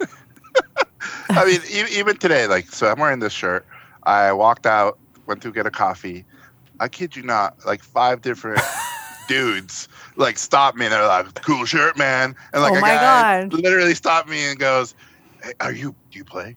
Like it was such an interesting, and I wear this shirt usually the days we play. This is the first time I wear it to work, and I was kind of shocked. Like, holy cow! Like there's obviously a lot of people who play who are looking for others. Yeah. Yep. That's also what we were just talking about before we started talking to you is when I will go out and I'll think, do I want to talk to people today or do I just want to run my errands? If I feel like talking, I'll wear a D&D t-shirt because like you, like 5 people are going to come up to me and tell me about their characters or their games or like where they play and how long we've been playing. I went to Universal Studios in the summer and I had a D&D t-shirt on. Every single employee who worked at Universal Studios wanted to talk to me about their character and blah, blah, blah. I had one guy who like put me on a ride. We went through the 90-second ride, and then as I was coming off, he was like, and then my warlock did this, and we ended up doing he didn't miss a beat. No, he did not miss a beat. He was like, I want to keep talking throughout the entire thing. So you're right. There is this sense of so many more people, and again, it's people from Mexico, from all different kinds of backgrounds who are seeing themselves for the first time and jumping in and maybe only playing for a year or two. But I love how this community has been embracing them. And the thing I wanted to ask you was like, what would you say to someone who had a similar background to you and may not look at D&D as something that they want to get into? What would you want them to take from it now as they're growing up? Oh, I mean, I would say this is open for everybody. It's a very welcoming community. Information is now on the internet everywhere, right? Before the internet, literally you had to physically find someone to help you. Now it's all out there. You can create a You can create a group on the internet. You can literally start from zero. I mean, I'm 44. If I could do this, anybody could do this. and the benefits of that collective group coming together and that idea, professionally for me as a storyteller, it really has changed how I approach things. And it's, dare I say, sound preachy, it's changed me in a good way. So I would encourage people who love fantasy, people who love storytelling, people who love world building, people who love developing sort of narratives. This is the sauce that you can use to make your dishes taste better. Oh, I like that. Yes. I agree with all that. The spice of story that you need. Yeah, Story spice. It's the essence. It's all there. The protein. The Yeah. emotional protein. The emotional protein. I like Yeah, that. I like yeah. the narrative tattoo as well. Those are still circling in my mind. I'm going to probably quote you this weekend Oh, when I'm wearing my You guys D&D are awesome. shirt, running errands. yeah. If you want to talk to everybody, I will. put it on. What others? I mean, because you mentioned how you're telling the story of fantasy that's in all this Mesoamerican myth and stuff like that. Like, what are some ways that we can infuse some of that, stuff that people here in America, but in other parts of the world, may not understand what makes those stories so fanciful? Obviously, we could wait a year and a half before your show comes out, but what are some first party things that people could look to get inspired and try to include? Well, for me, the big aha was we never see this stuff in media, right? Aside from Dungeons and Dragons, I've yet to ever see a fantasy Mesoamerican thing with Aztecs and Mayans and tribes and sort of that universe. And so it's ripe for the world because honestly, we've seen a bazillion European fantasy things in the world. We obviously starting to see a lot of Asian. We're starting to see a lot of different parts of the world represented in fantasy. But I feel like that part of the world has not had that sort of explosion yet. And so reading about all these gods and all these, warriors and all these crazy quests, and you start putting these narratives together and it's all hero's journey storytelling, going to the underworld to do these crazy things and avenge, this god got hooked up with a human and had a half god baby. Like, all those stories you've read in different myths all over the world exist in Mesoamerica. It's just no one's told them. Yeah. And so it's there. It's all there. And I as a Mexican, I felt, holy cow, just like Day of the Dead or Mexican wrestling, my culture is full of this buffet of delicious ideas, and a lot of the world doesn't even know that we have these things. So I feel a responsibility, like I want to share these dishes with the rest of the world. Nice. Sorry for all the food metaphors. I know. I was No, saying, now I'm getting I hungry. appreciate all the food metaphors. Hopefully you've had lunch already, but if not, you're I probably... did. Okay, good. But yeah, so is there like a one source that people can go to look to read some of this type stuff? Because I think that's part of the problem is there isn't the King Arthur stories. You can all go to those and read those. Like, where can people go to find that stuff? It's super fragmented.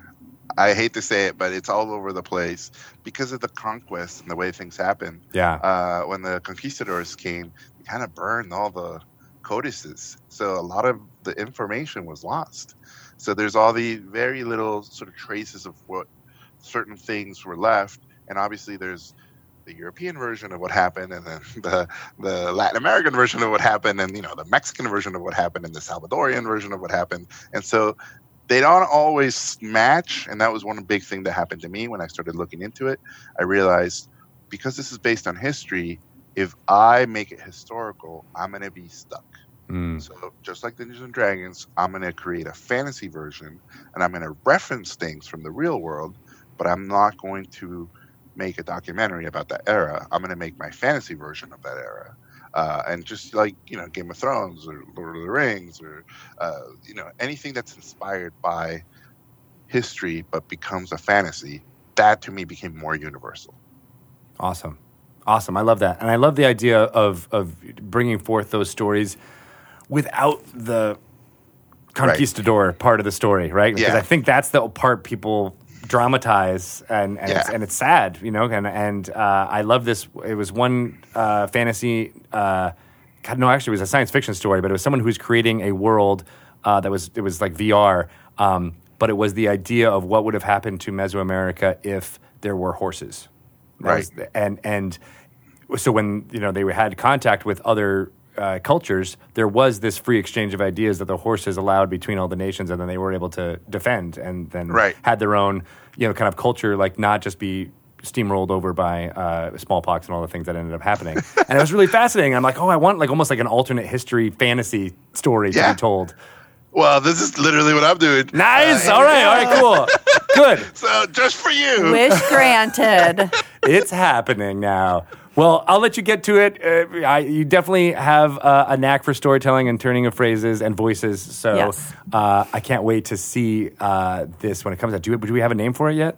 It's called Maya and the Three. Maya and the Three. I'm just going to put this out there. Maya and the Three role-playing game.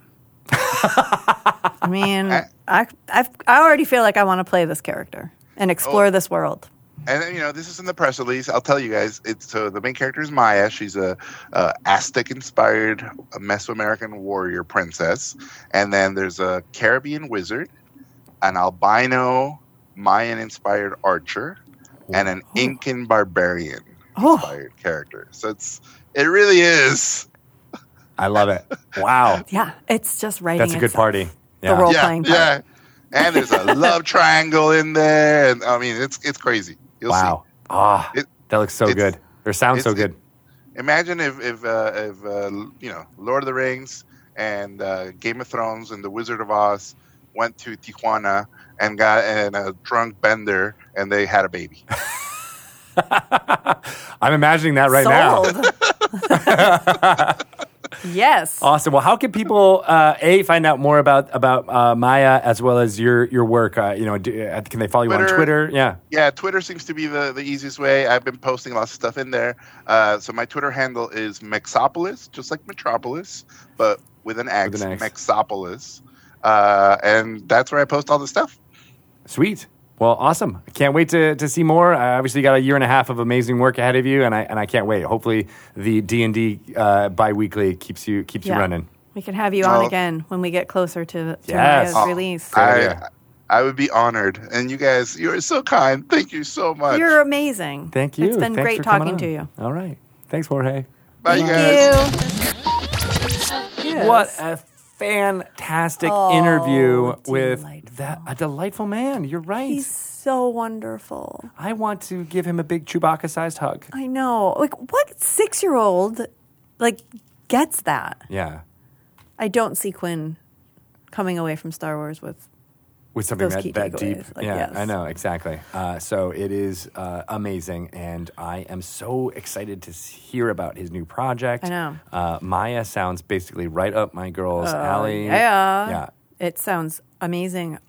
So he did say that D&D has changed a lot of how he works. You know what's really... we've been doing this show for a long time. Yeah. I feel like you asked that question for every Hollywood or novelist or creator that we have on here. I don't think anyone has ever answered quite so affirmatively as he has. I didn't have to ask. Like, he kind of even just volunteered that information, sort of. But, I do like that question. I do, too, because I'm always fascinated to see how it interplays. But he's like, yes, it has changed both my narrative style and the things that I'm doing on this show. And he kind of, approached it with that message. But I started thinking... Oh my God, this man has won Emmys and has been nominated for Golden Globes. And do we want him to change that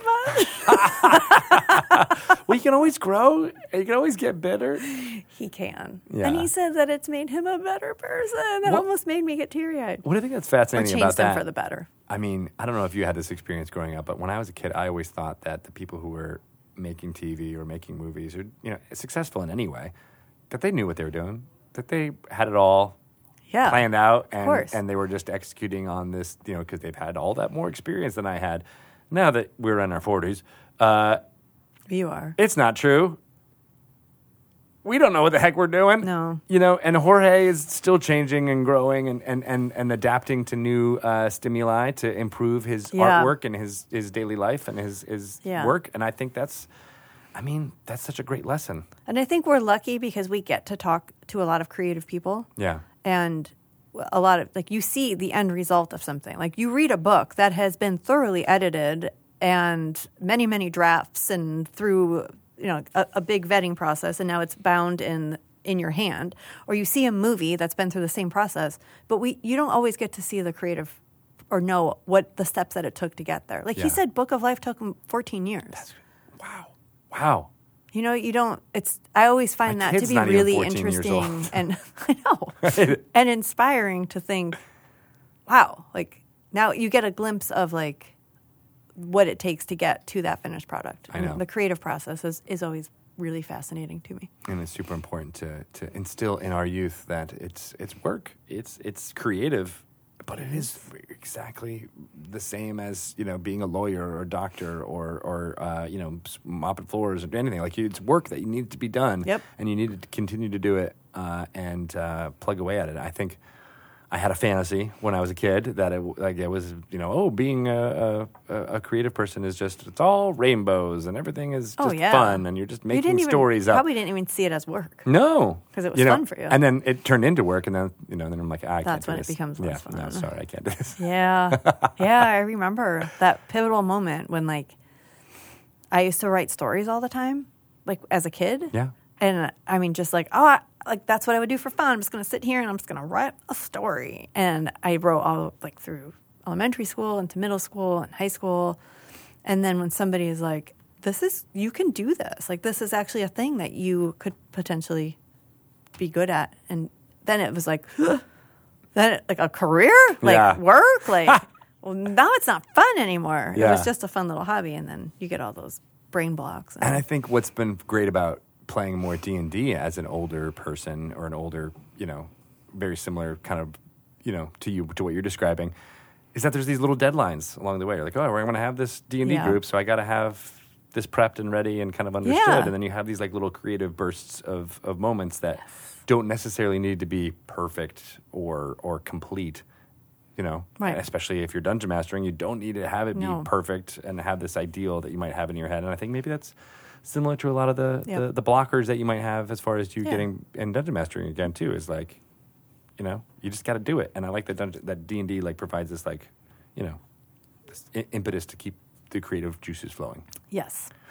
Speaking of which, you can buy all these things that will help you get those creative juices flowing even easier. Yes. Such as we talked Essentials about Kit. The Essentials Kit. We talked about that a little bit, yeah. And it is fantastic. Starter set. Starter set is all wonderful. Good for those long holiday breaks with your family. Exactly. What role are you going to play for your family? D&D? No, during the holidays. Well, I'm going to be the checked out mom. Oh, I thought you... like that? That role? Yeah. Yeah. All right, that's good. Yeah. What? That's definitely a sorcerer class. You're like, I don't care. I'll cast some spells when I need to. Yeah, I'm just going to cast a big old shield, and nobody can come near me. Oh my gosh, have you seen one of the new minis? No. That just dropped with the WizKids minis that are out in stores now. I think it's called Foes of Mordenkainen and Bolo. No. It's a new set, and one of them is a wizard casting a shield. So it's like it's like a transparent shield. They've been doing a lot of cool stuff with that. arrows coming out of the shield. I'm like, oh my god, that's so great. It's a little bit like it's a Gith character, a Gith Sarai, or one of the Gith. So it might be like a psionic shield, but it's really cool. That's awesome. Yeah, that will be me. So there are lots of things out there for you at your local game store. We have Meeples in West Seattle, but I'm sure there's one near you. Yes. Check out all the fun things that come from our partners like Gale Force 9 and WizKids. They do amazing work that just add to everything that's going on. And then, of course, our friends at Beetle and Grimm's Pandemonium Warehouse. Great gift ideas. Their platinum boxes for Baldur's Gate Descent into Avernus are gone, but you can get, I believe, the Lulu plushie available on their website, as well as some other artifacts that are in that book on an order basis. So check out their website if you're interested in finding out some more fun things in that realm. Wormwood Games has also got wonderful gifts for the Those holidays. are definitely good. Beautiful. Yes. Our friends at Ultra Pro have a lot of great, wonderful Yep. things like the Red Dragon dice pouch and all of the above. So, yeah, lots of things on your list for your D&D fan. Yes. They will not be without this holiday season. Guess what? What? Where can we follow you on Twitter? Sure. Follow me there at Shelly Moo. That's you? Yeah, I'm Shelly Moo. I didn't know that was Who are you? I'm Greg Tito Oh, that's a good name. at Greg Tito. And then also on Instagram at Greg_Tito. A different Greg. That's a totally different Greg. Yeah. But if you want to find out about all the cool things that's going on in D&D, you should. Listen to Dragon Talk. You should listen to Dragon Talk, which you already do. You should download Dragon Plus, get it onto your phone. For sure. There are so many wonderful things happening in that realm.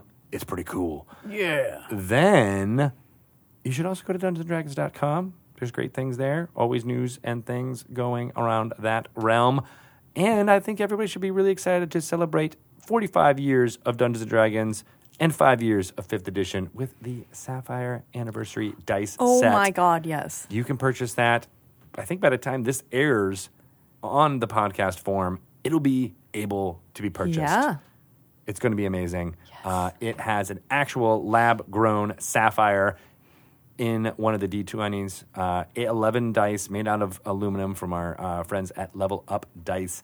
They're fantastic. There's a thank you note in there from everyone on the D&D team that you signed. Yep. I signed it. Yep. Chris Perkins signed it. Yep. Emmy Tangi signed it. Yep. Everybody did. And it is also chock full of information about the Sapphire Dragon Yes. that you can put into your 5th edition game. Yes, there's a lot in there. There is, and their dice are beautiful. And there's a limited number. And there's a dice box, right? There's only 1974 of them available to the public. Right. Pretty cool. Yeah. All right, that's it. All right. We got to get out of here. Yeah. I don't know. We got to go to a holiday party. Yes, we do. Yeah. I'm going to wear my holiday sweater. Are you going to wear that? Probably. Oh, good. But I'm going to cut it up and turn it into a dress that I'm going to wear. You can tuxedo. Put like a bow tie around her. Ooh, that's a good way Or to a do little it. cummerbund. With no, maybe I'll get with some of those Bangarang D&D leggings, and I'll wear those. Oh, yes, please. I'm going to do it. Please. I shall. They're stretchy, so you can eat a lot. You know, the way that this sweater looks might cause some seismic, terrible things. I feel like there's going to be like people banging down the door to get to you Bang in that around sweater. the door. No, lock that door. No, bar the door. Oh my God, no, the ceiling is collapsing! Hey, rocks fall. I'm still here.